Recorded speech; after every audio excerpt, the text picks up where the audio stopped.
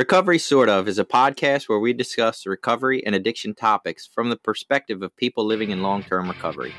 This podcast does not intend to represent the views of any particular group, organization, or fellowship.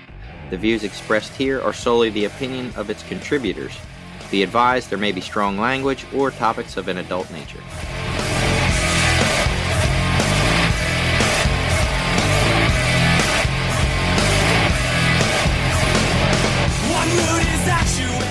Welcome back. It's the Recovery Sort Of podcast. I'm Jason, and I want stuff. And I'm Billy. I'm a person in long-term recovery. I'm Jenny. I'm also a person in long-term recovery. I'm Caroline, and I am also a person in long-term recovery.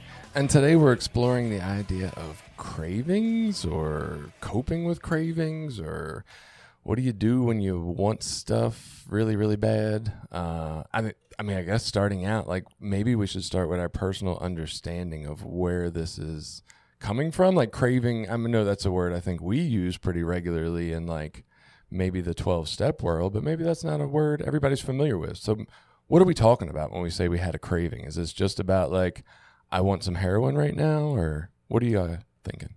I always pictured cravings like stronger thoughts. Like for me, it's about obsessive compulsive thinking. It's not just like, oh, I want some ice cream. It's like, fuck, I need to get some ice cream. Like kind of now, like not later, not in the future. Like right now, I need to get this thing or have this or want it. Right, and there's a little bit of longevity to that, I feel like, too. It's not a passing thought. It's like it won't leave your mind until you satisfy that craving. Just that like nonstop thinking. Yeah, obsessive, yeah. Mm-hmm. I remember the craving for alcohol when I was drinking and like just being at work being like, oh my God, I can't wait till 5 o'clock so I could just put liquor in me, you know. So it's interesting. Why didn't we go with the word obsession? Because it sounds like that's what we're really talking about. I think a craving usually, at least to me, has to do with wanting something to satisfy the obsession. Like I can obsess over things, but there's no easy solution. Right. The craving has an easy solution. Yeah, that's super interesting. It's for a thing. Like I'm looking for a substance or relief. Relief. Yeah. Okay, so here's okay. The definition of craving, we had a strong feeling of wanting something. I don't know if that's what we're really talking about here. The second one, a strong or uncontrollable desire. That sounds more like what we're referring to, I think. And then I looked up obsession. That's something that causes an obsession is an obsession. Yeah, so helpful, dictionary. A persistent, disturbing preoccupation with an often unreasonable idea or feeling. That's interesting. I've never thought of that. Like, I thought I get obsessed over pretty reasonable shit usually. Yeah. Finances or something like that. Yeah. Weird the idea news of having to work stories. my life away. Right. So that's binge watching on Netflix. That's an interesting take. But I think the thing that is more interesting for me is the idea that I have never considered obsession separate from the craving part of it. Like I just always assumed the problem with obsession was the fact that I thought I needed something to stop it or to quelch it or to quench it or whatever. Like I've never considered obsession as like being able to be separate from that because it's uncomfortable to obsess and I'm looking to relieve myself from it somehow. So that's interesting that you guys like that's different for you and your brains, I guess. Yeah, because I can obsess over things and there isn't an immediate like drive to go get something it's just thoughts that keep rolling around, racing around in my head that I can't necessarily get rid of. But okay, so they're like intrusive thoughts, right? Can be, yeah. Don't they generally tell you to do something or that something's got to happen in order to avoid some bad outcome? Well, they could be thoughts like over a relationship, or they could be over money, or they could be over like my career, like, oh, what am I going to do? I mean, doesn't mean that like they don't make me immediately want to run and quit my job or immediately want to run and fire some person. It'll just be like obsessive, like, oh, we got this issue going on with this guy and it's really bugging me and blah, blah, blah, blah, blah. I feel like mine are obsessive with the understanding or goal, at least, that the relief comes when I solve the problem, whatever it is. Like if I'm obsessing over should I be in this relationship or not, I'm still seeking a relief. It's just the solution, the Right. answer, right? So right. But that's a little bit more, that's not something you can just action and have happen and solve the problem. Like you have to figure it out. I know, which and is so why it's I more beat abstract. myself. Right. But Like, I can't figure this shit out, and I should know. Right. But it doesn't have that quick and easy, that fix. There's a quick and easy fix for these cravings, which is the object of your craving. That's yeah, I interesting. think the craving part is like that obsession, but it's like I want something because it's going to make me feel better. Like it's a. I feel like I am never. So when I'm in that, and I'm not saying that everybody's like this, just share mine. Like when I'm in that, should I stay in this relationship or not? Should I leave this job or not? I am very much fucking miserable trying to solve it because there is no relief until it is fixed, right?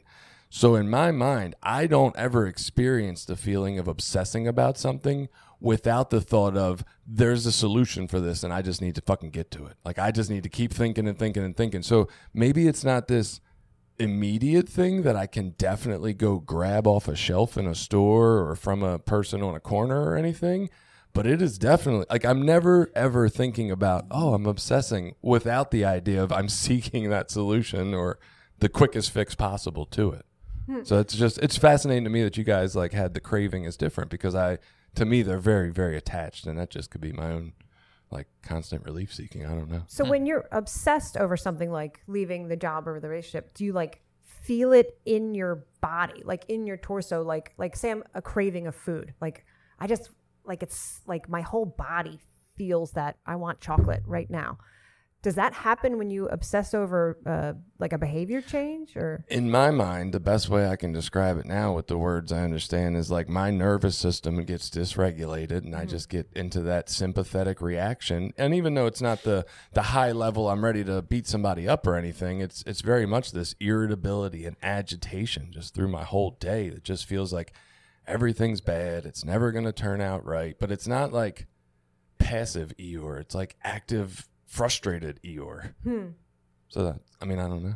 The best thing I've figured out how to do with that is just stop thinking. Yeah, and I think with the craving, though, like, I don't know, that it seems like it can immediately be relieved with the use or consumption of whatever that thing is. You know? Yeah. Like that immediately fixes everything. At least that's the way it feels. No, I get that. So I'm just thinking back, like, I feel like that's why I use drugs. It was like I had all the stress of solving all these fucking problems that I couldn't in the moment, and drugs gave me the relief now. And I didn't have to wait till later to figure out the answers to the problems.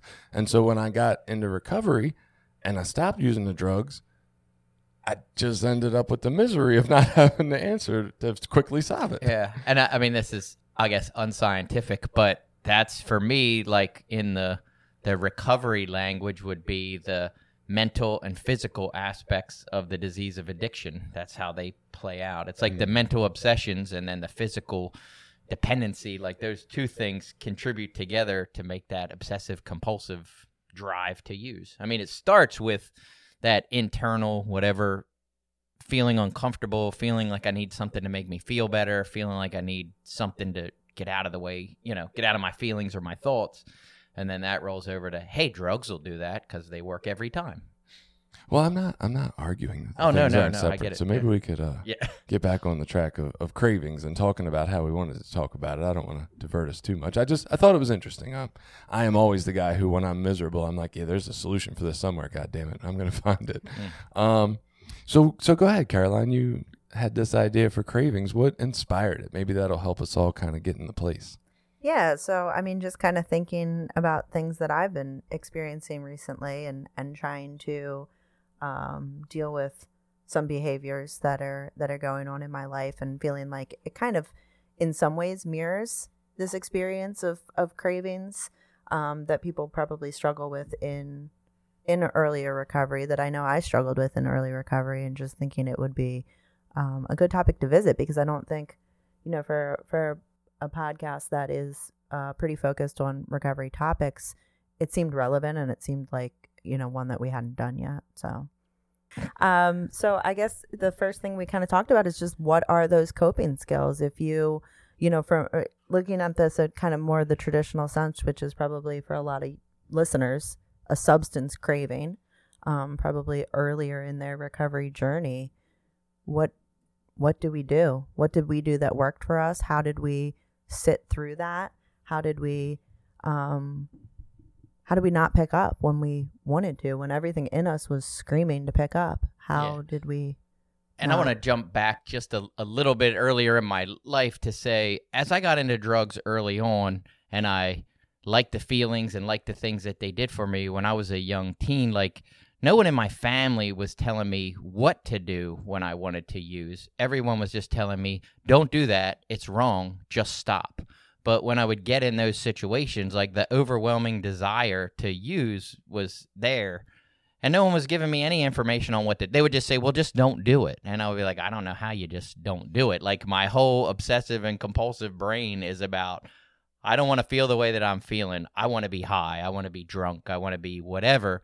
And, it just seemed like everyone would be saying, well, just stop. Just don't do that. So I didn't get any even. So I thought I was like, oh, something must just be wrong with me. Like, I'm just fucked up. I'm broken, whatever, that thinking was. I just thought it was me. And I was like, well, I'll never be able to not think about it or not want to do it. So it felt hopeless. Yeah. And I think that is, as I've been thinking about this too, I think one of the things is kind of like, there's got to be some level of willingness there. I remember before I got clean this time, I would hear people in meetings say, like, if you want to get high, call someone. And I remember thinking, that's so dumb. Because if I want to get high, I don't want someone to talk me out of it. Right. So there has to be like some level. There's the desire to stay clean or sober or abstain from whatever the behavior is, has to be like 51% to 49% at least, or you're not going to be willing to take the actions that are suggested to help. Like, there has to be some part of you that really does want to stop or not start, I feel like. And that's the tricky part, right? If we could solve how to get there, then we've solved addiction, maybe. Well, and I can speak at least my experience with drugs. Some of the other things, not so much. But with drugs, I think it was important to get a separation of, like, that's why I think the 30-day rehabs and the long-term rehabs are a big deal, because there is some, like, separation of space and time that we need to get out of that lifestyle, to get away from those people, to get a change of scenery and environment that helps. I mean, obviously it doesn't always work, but it definitely, just that 30, 60, 90 days of just not using is super, I think, important early on in recovery. Yeah, I agree. That was critical for me. I couldn't just stop in my environment. I had to be removed from it. I had to pump the brakes. A lot of us will have that opinion that, like, we had to change the environment to find some relief from the drug use, but we don't put together that maybe the environment is what's causing the drug use, or a big part of what's contributing to why we're using, and maybe, like, we could go about solving the problem in a different way if we could look at it that way.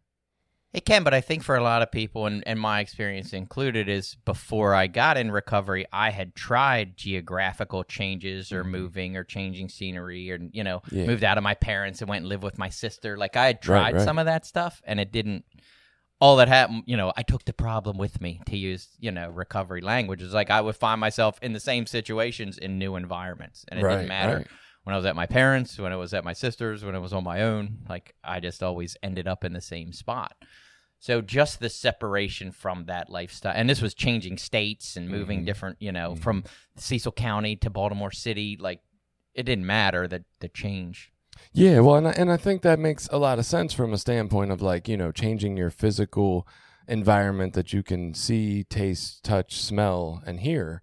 But maybe looking a little more at the environment of, like, safety around you and the connections you have in your environment, and, like, how good do you feel interacting with the people that you interact with, and those kind of things, like that level of safety for our nervous system. And maybe if we could create that kind of, like, safe, secure, nurturing environment, that would probably change a lot of what we're looking at. Yeah, I think that's what hopefully, I can't say that's what you get, but hopefully that's what treatment centers and early recovery experience are giving you is like connections to mental health resources, connections to whatever, maybe 12-step fellowships, connection to those things. Because in my life, actively using before any kind of treatment, like I just thought, oh, I want to use, so I'm going to use. Like I didn't have any idea what to do with that. I had no idea what caused that drive to use. It was just, I want to do it, so I owe it to myself to do it. Like that's what I got to do. That's the only thing that I knew to get rid of that feeling, was just to go do it. Right. I guess it was just coming to me like when Caroline's saying like we didn't know what to do, and people, if they could solve addiction and all. And I was like, that detox rehab environment, in my mind, at least I don't know how it's changed in the landscape since I've been to one, but that does not look like safety that I'm thinking of today, right? I'm thinking if we could like pluck young Billy or young Jason out of our active addiction, as we call it, and put us in a safe, stable household that had a family operating that looked pretty healthy and like had some pretty healthy boundaries. And like, I don't know, man. I think within 3 months, we probably stop using, lose the desire to use, and find a new way to live. Not that we could just go out after 3 months and be healed and recovered and grown or anything, but I think being introduced to that kind of safety over time and this different modeling and like this reparenting in a corrective way, I don't know. How do you do that? I mean, that's great. Yeah. But how do you tangibly do that? Like, I feel like in the absence of these perfect solutions, we have these solutions that we can at least implement. They aren't as great, but they're actionable. Well, it's just like everyone's treatment experience. I mean, some kids go to, let's say, foster care. Like you're taken out of a chaotic environment and put in a foster care. And I am sure there are some amazing foster care parents that have just had bad experiences with kids that just weren't receptive to what they were trying to do. You know what I mean? That just were like, fuck off. You know what I mean? Like, I'm just going to do whatever.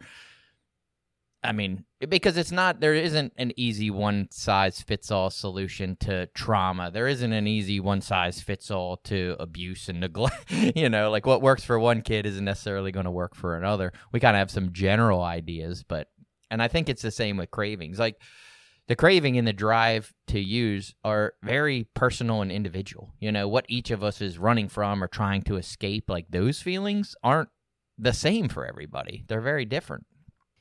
Nobody said it yet, but I keep thinking about the simple people, places, and thing like that they say in the program. And I only have one recovery experience.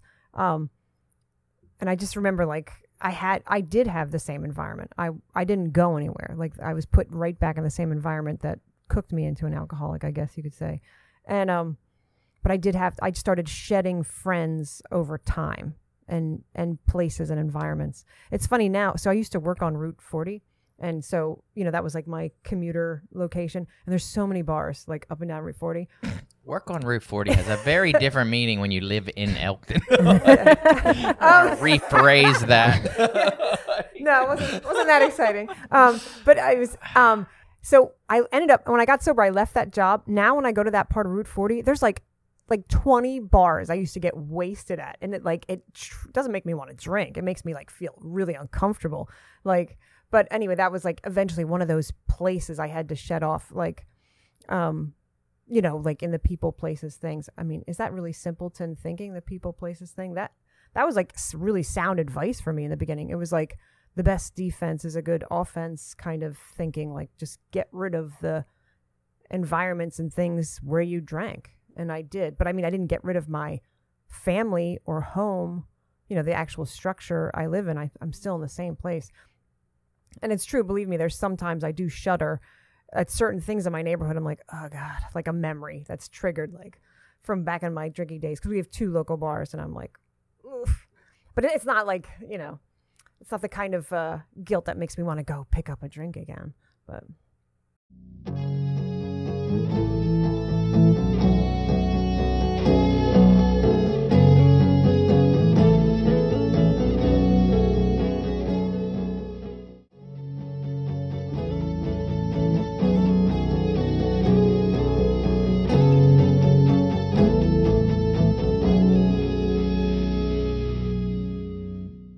So what do we do?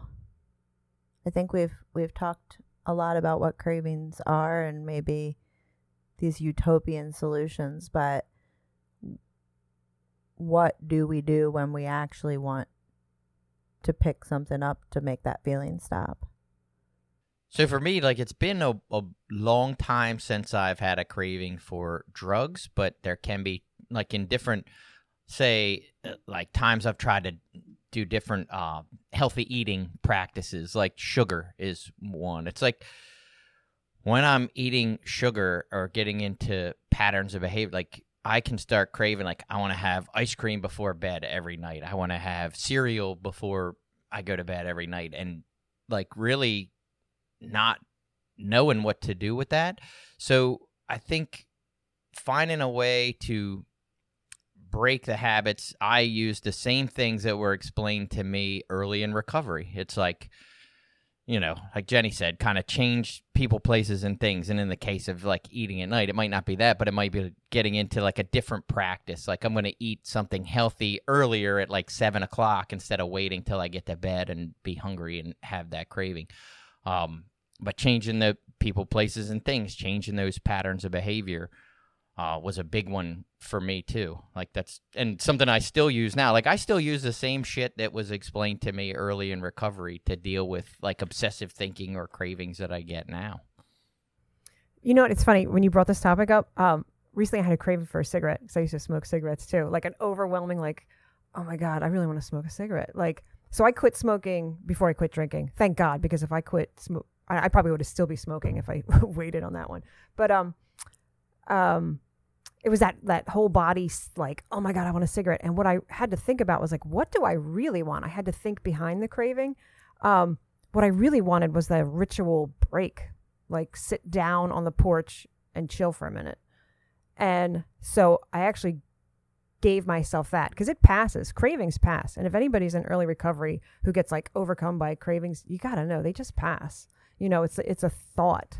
And I know you feel it in your whole body, but I guess knowing that the craving will pass, just kind of do something to distract yourself. Like, when I was quitting smoking, smoking in the car was big. So I would, always have something to drink, something cold and, like, I don't know, sensational, like bubbly or whatever. And I would sing. Like, I would sing at the top of my lungs in the car just to, like, get me over the craving. Because it's your mouth, too. You used to smoke with your mouth. So singing with your mouth, like, ah. And I would sing till I was, like, hoarse. So that helped me get over smoking cigarettes. Sound healing. Huh? Yeah. Sound healing. Yeah. We got an episode on that. Nobody else was in the car, so that was helpful. It was like commuting to and from work. I was so used to smoking cigarettes. But craving, when I was getting over drinking, first of all, I think I had just terrified myself so much with drinking that in the first couple months there were no cravings to drink, because I'd like scared myself, you know, almost to death. But nowadays, if I have a craving for alcohol, it's usually after something super stressful, like taking my daughter to the doctors. Like, you know, my daughter's disabled, and taking her to the doctors is kind of super stressful. And when I'm done that's when I want to drink, or taking her to the dentist. Oh my God. So what I do is I know it's going to pass. And so sometimes I do different things. I still go for, like, a cold drink, like a shocking drink, and fitness. Like, I'll go for a walk, or, like, go do, like, a vigorous yoga. I don't know what you'd call it, but, like, something that, like, just kind of shakes my body up, and then it passes. And I think that's always been my go-to, is, like, moving around. You know, maybe it looks like obsessive house cleaning, but what it really is just moving around, like, just getting the heart rate up and moving all my limbs, and it kind of shakes the craving out of me. Yeah, I think that's a good one, exercise. And I think we probably talked a little bit about that in our exercise episode. Just that, you know, it can really help change I mean, it's like on a chemical level, it's changing the way you feel. So I think that can be really helpful. One thing that came up to me, Jenny, as you were talking, was just like in early recovery. And it wasn't so much a way of dealing with the cravings in the moment, but it was something that buffered me from them when they would come up, was that I had created an environment for myself where the consequences of using were pretty dire. So I was in a recovery house in early recovery. So one of the things that would help me when I would want to use was the knowledge that, like, if I use X, Y, and Z are going to happen. I'm going to get caught. I'm going to get kicked out of this recovery house. I'm in Harford County, Maryland with no car. I have nowhere to go. Like, and some of just those kind of external boundaries were helpful in kind of like just helping me to sit still through the feeling instead of actioning it, because I knew, you know, I was about to make my life really, really difficult if I picked up. Yeah, and I think the way I remember that was they would say playing the tape all the way through, you know, and Jenny reminded me something of this. When I quit smoking, I had put a rubber band on my wrist, and when I would start to like have obsession to want to smoke, I would snap the rubber band, not real hard. It wasn't like I was trying to torture myself, but it was like the idea was like associating that thought with a negative consequence. And then in recovery, it's the same thing. Like we start to play that tape all the way through. Like what happens if I use what I got to remember, like all this negative shit's going to come as a result of that, or most likely to come as a result of that. And I think that's really important for us to kind of think through that immediate gratification that using is going to give us most of the time. Yeah. And I mean, I brought it up earlier kind of in just a little bit, the idea of like, if you want to use, call someone, and kind of talking about how I thought that was so dumb. But I will say, once I got to a point where my desire to stay clean slightly outweighed my desire to get high, calling people certainly did help. You know, talking to other people in early recovery or talking to my sponsor, even if it was just simply the distraction to get me away from that thought for a little while, or if they actually had like really good advice, either way, that was something that was useful in the moment to get me through it. Yeah, definitely. And sometimes for me, that doesn't necessarily mean I'm going to call somebody and be like, hey, I'm having an obsession to use, or I'm having an obsession over this or that. It's just calling someone to break up that pattern of obsession that's going on in my head. Just calling to have a conversation, maybe with my sponsor or somebody else in recovery. Hey, what's going on? You guys doing anything? You know, just to try to get out of that. I mean, nowadays I'm a little more comfortable just like if I call my sponsor and say, hey, I'm really like obsessing about this, or I'm really thinking about this, or, you know, I'm having a craving. I'm more comfortable with that now. But early on, you know, I might not have been. And just breaking up that thinking sometimes by reaching out to another person or calling somebody, you know, doing something with my kids, you know, that can help as well to get out of that obsessive thinking. Listening to this podcast, then, just, you know, a good engaging distraction. I think the phone call too serves an underlying need, is like, so I'm craving alcohol, you know, what I'm really craving is probably nurturing some kind of sore feelings, and the connection, the phone call actually, or the text or whatever, serves, it's just connecting to another human being. Like, I agree with you too. It breaks up the thought pattern, but sometimes I just need to be seen, or like reach out to someone, like just feel a little love for a minute. And I think that's the value in the phone call, because I did not want to call people in the beginning either. And thank God I was in an outpatient group that they were like, the counselor was like, you have to call, but everybody was like, seriously, like, you can just text me. Like, they wanted, you know, like the counselor was like, you have to call each other and report back, but everybody had this agreement. It's fine. We could just text. But that worked. It served, you know, like my need, and just reaching out and being seen. Just like, I'm hurting right now. I get it, man. I see you. Like that. That's all it was. We didn't have to talk about the craving. It was nurturing what really was hurting.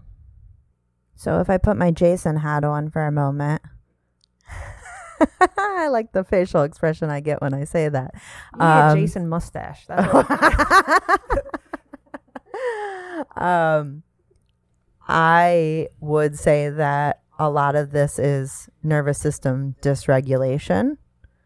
And then now I'm going to turn the floor over to Jason, because I don't know what I would say beyond that. I didn't feel welcomed when I had input.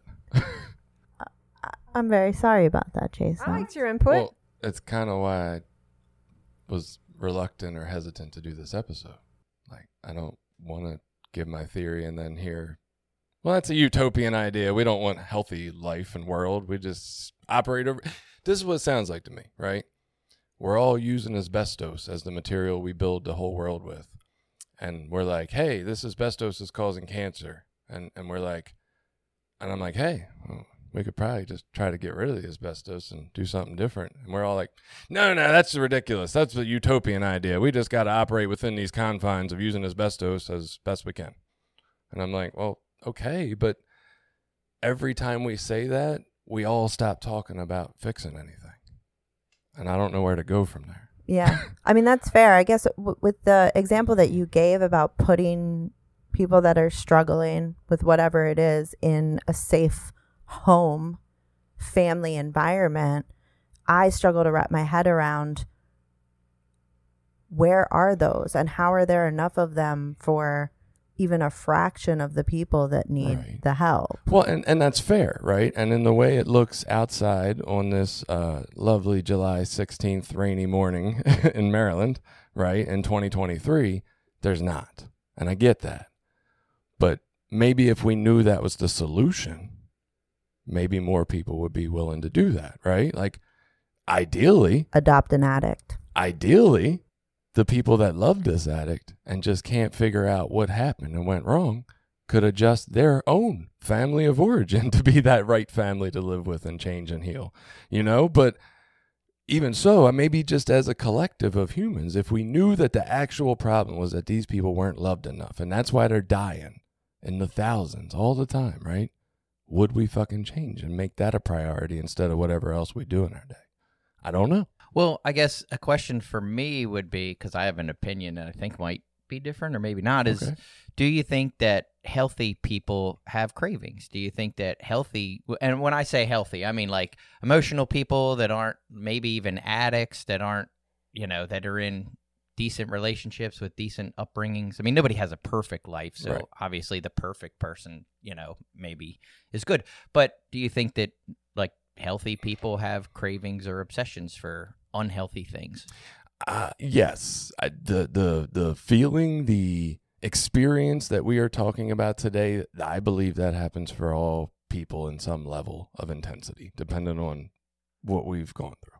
Yes. And maybe, I guess, the way I would think of it is that healthy people or people with healthy upbringings innately have the tools what to do with that stuff, whereas me with maybe not the best upbringing doesn't have the tools to deal with that. Is that fair to say?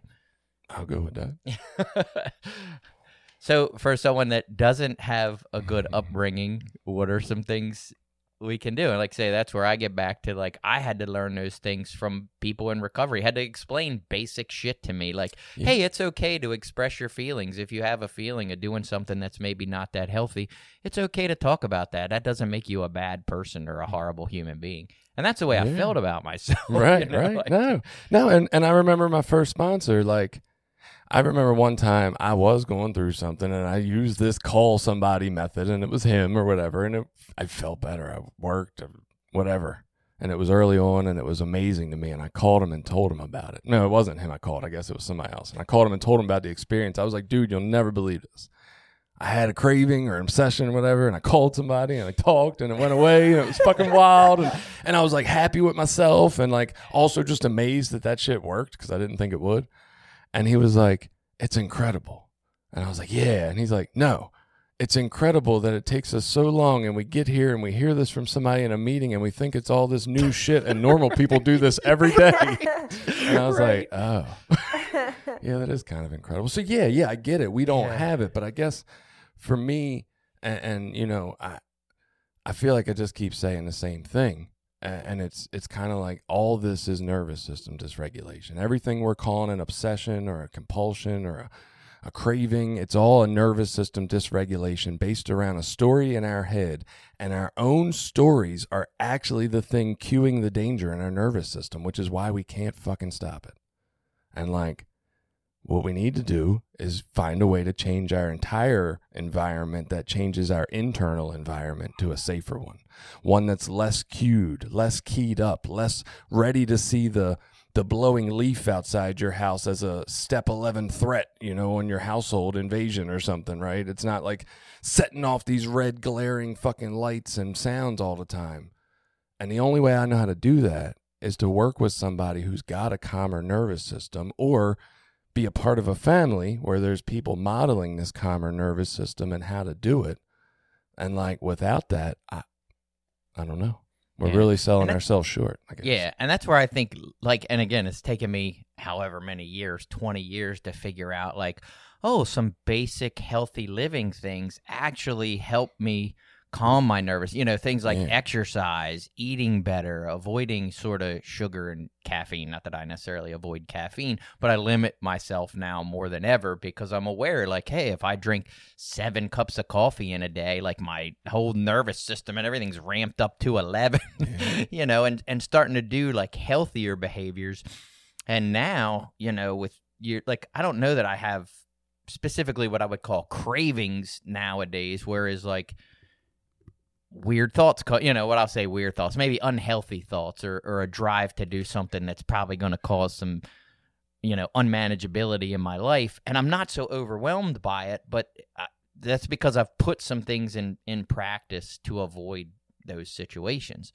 But early in recovery, I needed someone to give me some basic directions on, hey, call somebody. Hey, play the tape through. Hey, change people, places, and things. Identify your triggers. Like, know what situations you tend to find yourself really uncomfortable or really unmanageable or really obsessive about.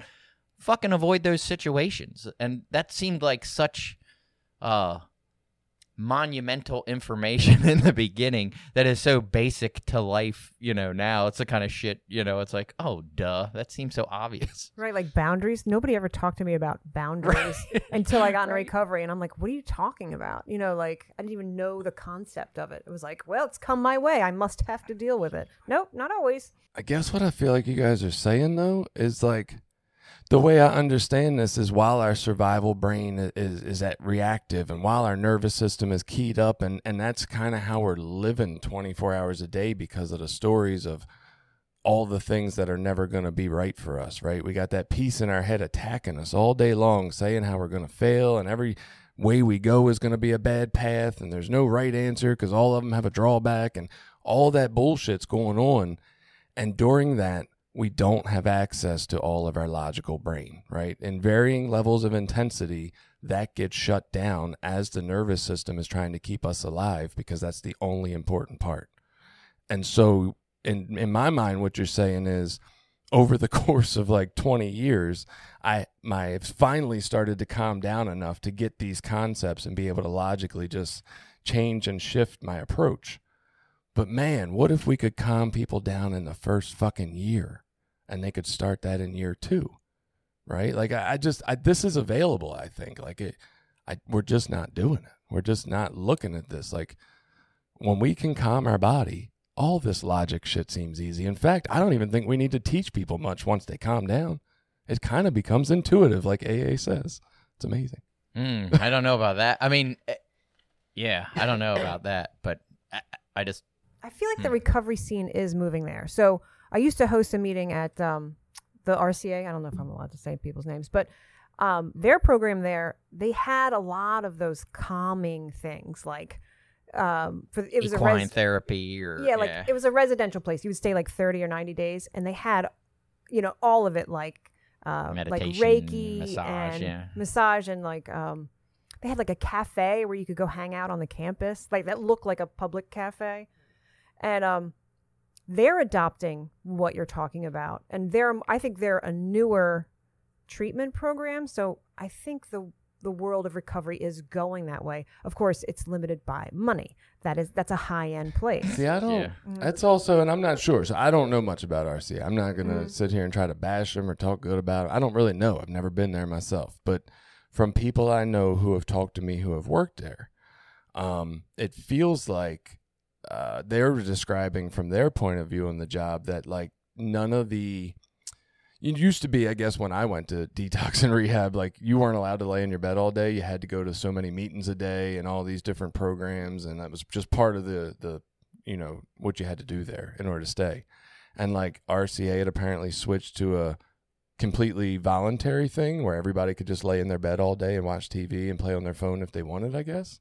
Or I don't know if the phone was there, but it was definitely TVs. And like that didn't feel, it felt like they were very much allowed to choose to isolate themselves. And that's what most people were doing because it was too awkward to be around others. And so those being available is awesome to calm, but to me, it takes that person, right? And that, you can't stick 40 people in a place that looks like a hospital or a prison and have a couple of staff members and expect that to be calming and, productive to reprogram their nervous systems. Like, that's not what's going to do it. Now, are they petting a horse and working one-on-one with somebody who can remind them that they're good inside every time they're fucking feeling terrible? That's a really useful thing. That'd be great. Yeah, and it's just like therapists. I mean, you might have to go to 5 therapists to find one that you really relate to, that communicates in a way that's good for you, that really works for you. So like you said, I think they have 80 people in that place. To have 80 people in that place and 2 therapists, like what are the odds that that's going to be a good fit for each of them, so for all of those people? Understaffed? I didn't know. And it's not that necessarily that it's understaffed, but it's like say with most of this stuff with trauma counseling or therapy or even CBT, like the idea that a one size fits all is going to address each person's needs is just unrealistic. We all come from different backgrounds and traumas and experiences, and I think individualized treatment is really, I think, what would work better. I mean, but how do we do that on a mass scale when you have... Educate the public. And I mean, that's, I don't know, it's something we were talking about at Voices, was like doing more of an education, the public thing, because people don't know. People just see, like, they other the people in addiction, but if they're educated on what it really is and how to interact and treat people, it seems like kindergarten shit. Like, we should all know this stuff intuitively, but we have so many things that have blocked it and layered it and like made it competitive. And it's like, oh, well, you're the problem, so fuck you. Well, I mean, and just back to the utopian ideas of stuff, like I think all the time, like, why are we not teaching people about mental health like early on in education? Why are public schools not addressing like, hey, guess what? Your feelings matter. It's okay to express, thoughts and ideas and things that might be unconventional. Well, it's happening. It's starting slowly. I mean, there is like, they do have like a routine, a relatively often like health class where they talk about feelings and meditation. How about that? Did we mention that as a craving blog? So a way to cope with craving. But they are addressing it like as a legit subject, I guess, in elementary schools, like a facet of and growing just that up. idea, like when I was when I am caught up in like a craving or whatever, like that thought feels like it's never going to go away until I use that thing. And sometimes just the awareness that, from meditation is like, hey, this is just a thought. I don't have to act on it. It will eventually go away. This isn't going to be forever. Like, just knowing that sometimes can help a little bit. And then it's like, okay, all right, I don't have to like stay stuck here. What can I do differently? Like just giving myself that few minutes to not feel like, oh my God, if I don't do this thing, this is never going to go away.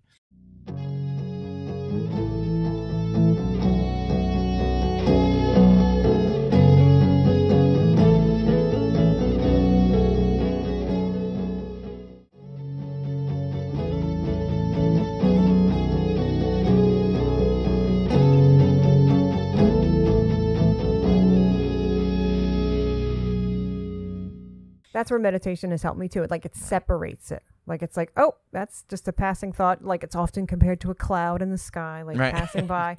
But yeah, just that knowledge. And by practicing meditation, I can trust the process.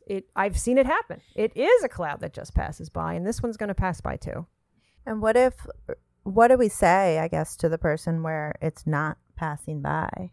Picture it as a notification on your phone from that messaging app, from that motherfucker that won't leave you alone, that you wish would stop texting you, that you're almost on the verge of blocking, right? That's what your thought is. And then swipe that bitch away. But what if you it's fucking oh my stupid. God, what tell if me who this is. What if you swipe it away 80 times an hour for 2 days? Then you need a new technique.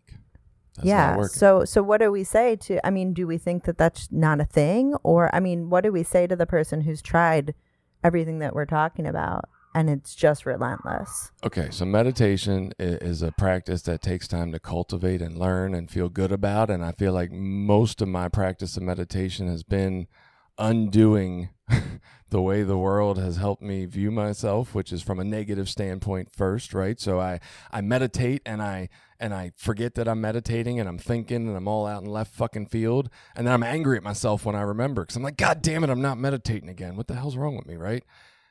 And it's trying to change that over to this idea of like every time I catch myself is a joy.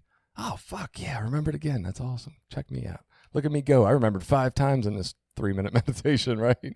Whatever. But before that, I think the more useful thing that people could learn probably first is an active breathing technique, right? Because an active breathing technique takes some of your mind to concentrate on the actions of the breathing and focus there, which is going to take it away from your focus elsewhere. And I think if we could convince people to do 5 to 10 minutes of active breathing technique when they are having any craving. And I thought of a funny one when Billy was saying, I can't think of many that I have today. And I was thinking, I can't think of any craving situations either, but I got one, right? The craving in an argument to respond, right? When they're saying something and you got to get that, got to defend yourself. Mm-hmm. Yeah, that motherfucking craving's a beast, right? Have you tried singing? Well, I've tried active breathing, that's for sure. So if you want an active breathing technique, there's a really interesting one I learned. It's kind of fucking awful, but it works really well because it takes your active attention. You take a full breath all the way the motherfuck in, right? All the way in, full breath. And then you stop, and then you take in a little more. And I don't know if you've ever tried it, but it's a weird little process. You can get this extra little right before you blow everything out, right? And then you blow it out in a sigh really slowly, right? Do that for 5 to 10 minutes and tell me if you're still thinking or feeling whatever the fuck you were thinking or feeling going in. Lay down in your bed and do it. Make it comfy, right? Pull the covers over. Make yourself warm and snuggled and shit. And then see how you feel. I'd be curious. And it's funny you say that about sighing, just slightly different. Like I've learned with when I'm feeling real anxious or have a lot of anxiety, like I actually do a thing that's like, heavy sigh, and I'll do that like 3 times because I've learned like sighing is a way of like a release of like this pent up energy. That's funny. Yeah, that's like science. Practice in yoga too. Yeah. Okay. I generally start my meditations with 3 deep sighs. Yeah, because it just kind of like compresses your body down. Yeah. But yeah, so I mean, I would say that's a really good way to actively take your focus away from the thing you're on, put it back on your breathing, your moment, right? Like cultivating this over time. Usually what I'm telling myself is there's a story in here that I'm talking about some other time and place. What's going on right now? What's the temperature in this room? Is there a breeze on me? Do I like it? Is it on my skin? Like I start and that's what's really, really gotten me help is being here, right now, just sitting here with y'all, right? It's quiet when nobody talks. People are smiling at me. There's warm faces. Like right here feels good, right? But when I get in a story of like Caroline says, oh, that's the utopia. And I'm like, oh, here we go again, right? The story, here we go again, because I have a lot of that in my history. But let me come back here. And I don't know. I don't want to keep saying it, but that's what's working. Well, and you bring up a good, like, not to get too off of that, but also like environments matter. Like if I find myself at, let's say it's a wedding or a place where people are using and I've decided to be there and I start thinking, oh, this looks fun. Everybody looks like they're having a good time. This looks really healthy. Like this could be safe. Like I got to get myself out of there. I got to change that situation. And sometimes that's just leaving. Like, you know, for my wife and I, like we've had a thing where we've gone to concerts or we've gone to weddings or like my family events. My family, a lot of them drink and use, and we go early because we know by later people are going to start to get intoxicated and it's going to start to look fun and it's going to, you know, it's going to present a certain way, which, you know, gets me going. So we go early and leave early. But giving myself an out, making it okay to be like, I don't have to be here. I don't have to stay in this situation. And that can be the same in an argument or a situation where I'm, you know, at work in a confrontation with somebody to say, hey, look, I got to go. We'll talk about this at another time. And separating myself from that immediate emotional, you know, whatever, anxiety or high. And in my mind, what's happening there, like just thinking about that idea of how I can feel lonely in such a large group of people when I'm there, right? It's not about how many people are around. It's about my level of feeling safe with any one of them.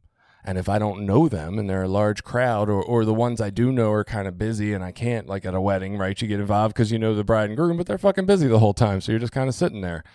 And what I'm seeing is, look at all these people out there who feel connected and safe when I'm over here feeling like I'm not good enough to be liked. I'm separate. I'm excluded, right? So like if I can be in that environment where I have that safe one or two people, or even more than that, a community of safety, I'm not going to be reaching out for this connection because I already have it. And I guess that's just thinking about that even with the argument idea, right? I don't feel like I'm in a safe place, which is why I feel so much like I need to defend myself again. Whereas like one of the biggest diffusers in arguments that I use with my wife now is like when she gets a little dysregulated, I'm like, hey, you're safe here. Like I love you and I want what's best for you too, right? Because it's hard to argue when somebody's telling you that. Yeah, and it's weird. So, and it's just took me to a different place. Like most of the time, my desire to use now seems to come in more positive experiences. Like when it looks like, say, like at a wedding where everybody looks like they're having fun and it's a good time and people are dancing, like they all look like they're having fun and a great time. Why can't I do that healthy? Why do I got to be this person Billy, that can't use? That's why I'm where I'm at. Because why am I not having fun? Right. That's why I got here. Like I got to have fun too. And that, I don't know what all that is, but yeah, I'm with you. And both of you came to these places not overnight. This is like decades plus of reviewing your own story, your own habits, your own how you got here. Like, so beating cravings, part of that is knowing your own story. So self-reflection is what I'm getting at. I think everybody in recovery needs to spend a decent amount of time on self-reflection. You can't just like come to it. Nobody gets like burning bush, like messages. You have to work on it.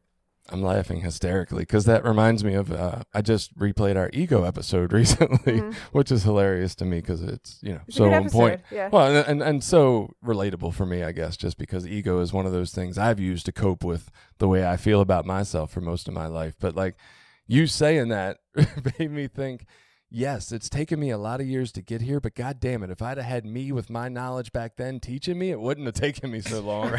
And it made me, it reminded me, I thought the same thing when my mother was teaching me to drive stick. Like after I figured out how to drive it, I'm like, God, if they could have just explained it this way, I'd have had it 3 months ago.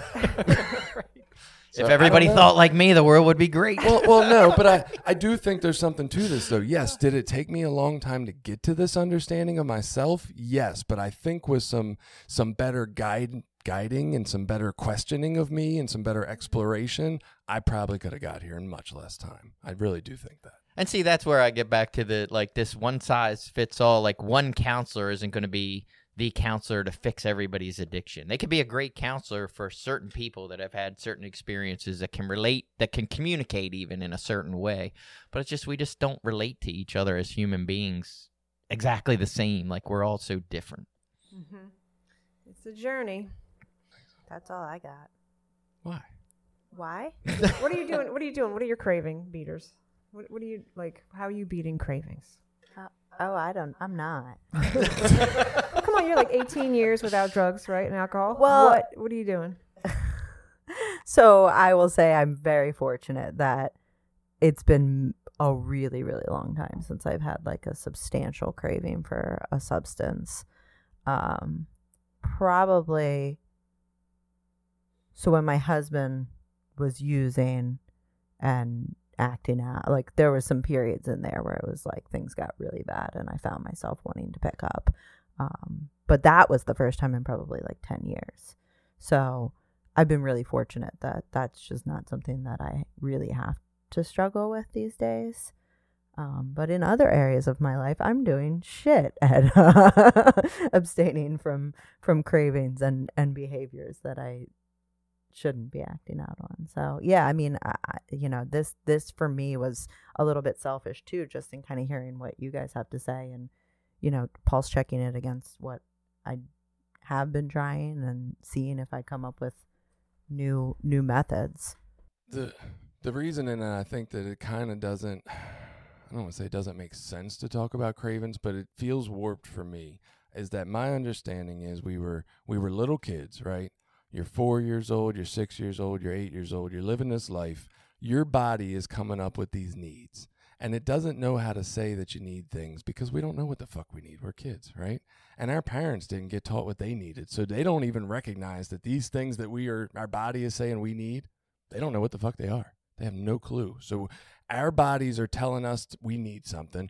We're little kids getting what we need in the ways the little kids get what they need, screaming, yelling, being angry, throwing stuff, whatever, tantrums, right? And our parents don't know how to meet those needs because they don't even know what the fuck they are. So they just start giving us what we want, right? That settles us. That brings relief in the moment. But over time, it creates a body that doesn't know how to meet its own needs except to fill it up with things it wants in the moment that provide quick relief, which sounds an awful lot like fucking addiction, doesn't it? Putting wants in place where our body is calling for needs because we don't know what the needs are. And so in my mind, like what we got to do is understand that that's what's happening, understand that there's craving, but you can't understand logically why your nervous system is still fucking escalated. So somehow we got to calm that down and then logically get to this place where we feel safe enough, often enough that we can say, I don't want to put the wants in front of the needs. I need to stop giving myself these wants that give me short-term relief, but ultimately aren't benefiting me, that thing we call instant gratification, right? And I need to stop long enough to realize what it is my body needs. Maybe I don't need to argue with my spouse tonight to go through this long argument to get a hug at the end when we make up. Maybe I can just tell them I got a need for intimate touch and I need to hug them more, right? Like we got to start learning these things. And then from there, once you know that, you don't want to do that anymore. I see what I'm doing now. I don't want to do that. I want to nurture my body. What does it need? Because the question we keep not asking is, why the fuck are we craving things in the first place? What's missing that we have this feeling of, I need to go grab these things for this relief? Why aren't we already okay? And that's, I think, why. I agree with all that, but I guess I don't know when you're in the process of trying to get from knowing that you have some needs that you're not sure of what they are and figuring out what those needs are. We're going to be in a place of having, like, we're going to want to resort back to the old thing that, like, I know this works. Like, I don't know what else is going to fix this, but I definitely know this, at least for now, works. And what do we do in that interim period? Like, you had mentioned, like, some breathing and stuff like that, but it's like, what do we do in that interim? Because it's taken me almost my whole life to figure out, like, oh, fuck, this is why I have these issues, from my childhood. This is why I have these maybe issues of abandonment, neglect, whatever, But it's taken a lot of work to get there. And in that process, I've made a lot of mistakes and reacted on some, cravings and impulsive thinking. Not, because it just took the work to get there. Right. So in my mind, in that moment, when the nervous system is dysregulated, telling you need that shit now to live, because that's what's happening in survival, right? That's the problem, right? It's not all the slightly calmer moments in between those cravings that you're really desperate to use. That's not really the issue in that moment. It's the moments that would actually take you to doing the thing. And in that point, the only thing we really can do is just calm our body down. You got to get your logic back online to do anything.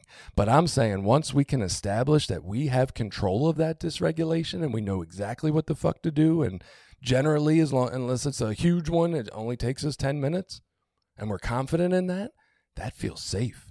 I now feel confident that I can nurture my body and I don't have to be, that inner child doesn't have to be as scared anymore, right? Because I'm the adult showing up to take care of it.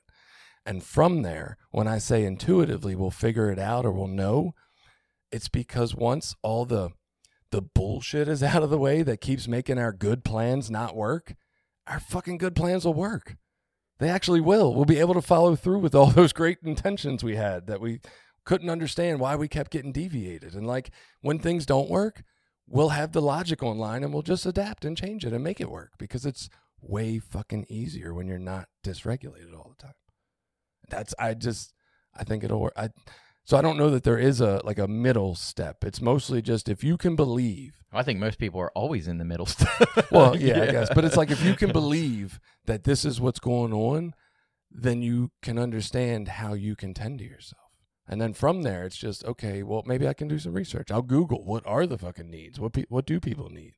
I don't know. We're only told about like food and shelter and shit and safety, right? But what about like emotional safety? What about like, right? That's intimate support? What about intimate touch? Like all these other things. And there's probably a list of like 30 of them. I don't know what the fuck they are. But we start investigating and start just giving myself something. What works for most humans, right? A lot of people, when they can't get a hug from somebody else, wrap themselves in a blanket and drink a warm tea or something. Simulate it, And maybe that's why some of that recovery type stuff works, because you're going to a community of like-minded people that help you feel supported. You know, in our fellowship, you're getting a hug. You're, having someone that says, yeah, I know how you feel. It's okay. That kind of support and nurturing. Like you can get that in those environments for some people. Yeah, not maybe. I think definitely. Like you preface that with maybe, but I think that's huge. I think that's a big part of it. And Jason, you use the word intuitively, like in what you're talking about. And I think that's a part too. Like the clues are there. If you can slow down enough, the intuitive clues will tell you where to go to get what you need. You just got to slow down and be open to them and look for them. I think a lot of us in addiction got so far from our natural intuitive abilities. Maybe they should start teaching that in elementary school. Well, I think intuition personally is what our DNA code is actually telling us to do, because animals out in the wild don't ever question how to hunt or what they're born and they know. And like we're born and we know some shit too that's good for us and how to live, but none of it generally matches the way we're living in 2023 in our heads. And I don't know how it connects to, like, I've always thought of myself, and maybe I'm different, maybe I'm not, but I have like an obsessive brain. Like I obsess about a lot of things, not always bad stuff. It can be sports. It can be, healthy stuff. Yeah. It can be the gym, diet, whatever. And I'll like start, I'm going to learn about this new diet. And then all of a sudden it's like I'm reading everything. I'm watching 27 videos. I'm trying to and it just becomes this weird obsession. Right. And I don't know. I've never thought of that as like my nervous system is dysregulated. I just think, well, that's the way my brain works. And it's like the meditation part and the breathing part is what's helped me manage those aspects of my obsession. I feel like it's the ultimate Buddhist question. What happens if you don't do that? Right? What happens if you have that feeling of wanting to be into that thing and don't read the 27 articles? Then what happens? That's where the curiosity starts, right? That's where the self-exploration of like what the underlying thing is that drives this behavior comes from. Because if we don't do it long enough, we'll either put something in its place to cover it up or it'll come the fuck up. But like that's the thing we're using to cope with it. So I don't know. I guess I look at it differently. I look at that as not that there's something wrong with you, but just that's how you've established how to get through your life. And if you want to stop that, stop and see what happens. Yeah, and I guess comfort in yourself. I while come you do to that it, by saying, I guess for me, sometimes digging into the why isn't as helpful as figuring out just what to do with this when it's happening. Yeah, and I can deal with the why I'm doing it when I'm in a healthier state. When I'm in a better place, I can start looking a little deeper. But in the moment, I got to figure out what the fuck to do with that. I think for me, it was just really important that I addressed the fact that I believed all my thinking was really important. And I actually had to like take that out of my head and like reprogram. Cause like there would be times my kids are talking and I'm like mad because they're distracting me from the thoughts in my head that I think are way more important. Like figuring out what I got to do with my rest of my day or reminding myself I got to run to the store or what. And like I had to remind, like all of this is dumb bullshit. What is my kid saying, man? Tell me about that fucking Roblox game that I give a fuck less about. Come on. Let me hear about it. And I want to listen. And I agree. I feel like it just took me years of meditation to try to get there. Well, I didn't get here overnight. That's for fucking sure. I heard this one recently. I heard that, and I'm not saying I believe it, but I've been toying around with it in my head. Anxiety is an addiction to mental stimulation. And so we've mentioned before that me and you, Billy, are the anxious ones on the show. And I can tend to obsess too. It's actually, I love that about you. Like, I'm like, oh, what's Billy obsessing over now? I think it's a really cool personality trait. and I see it in myself. Like recently, like I had plenty to do, plenty of household responsibilities. Summer's here. Both my kids need to be like whatever, entertained. But yet I'm obsessing over this news story I saw. Like, what am I doing? It was like kind of an escapist thing. I was like, is this an addiction? Am I escaping responsibilities with a mental stimulation addiction? Because I was filling my time with podcasts and documentary and reading article and audiobook and like, so. Well, I look at it as like I crave knowledge. So, but that can be an obsession in and of itself. And when I'm spending all that energy there, I'm also neglecting energy to spend in other places. And that might be my relationship, my family, more important things than learning all about the injustices of the criminal justice system.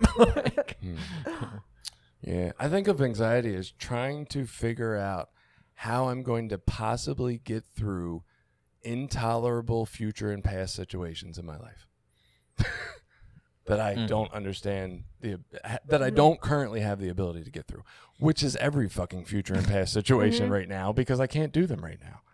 So it's just like this, it's almost like I can protect myself now because you can't hurt me if I'm figuring out how to keep you from hurting me 3 weeks from now.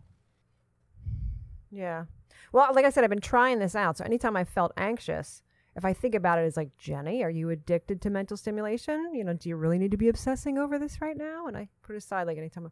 So I'm just testing it out, like test driving it, see if I like it. I don't know. We're about at time. Anybody got more coping, craving, obsession thoughts? No, I think there's some things you can do in the immediate moment when you have cravings. I would say call somebody, breathing exercises, play the tape through, and then there's some things you can do that will help in the long term, like exercise, better diet, maybe counseling, mental health therapy, meetings, whatever's going to help you put yourself in a good situation to have supports and people around that will be there for you when you need it. What he said. Yeah. And I mean, I put a routine in place to prevent the cravings from coming, and that way you'll be ready to do battle when it's time. Yeah, I would just move exercise over to the immediate things you can do in the immediate moment. I think it's good for both, but it definitely can be one that can help you. Also, practice sitting with the feeling of want. Like, totally. I do that from time to time. I'm like, what's it like to experience the feeling of want? Yeah, and I guess I lumped that into the meditation part. But yes, that's part of it. I'm like, I want ice cream tonight. What's it like to want ice cream? Totally. It feels interesting to fantasize about, right? I'm going to title this Craving, Obsession, Coping, Killing It. And it's going to spell out cock. Oh my God. All right. Have a good week.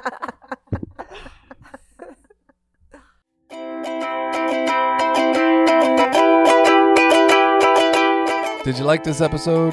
Share it with people you think might get something out of it. Check out the rest of our episodes at recoverysortof.com. Also, while you're there, you can find ways to link up with us on Facebook, Twitter, Instagram, Reddit, YouTube, anything.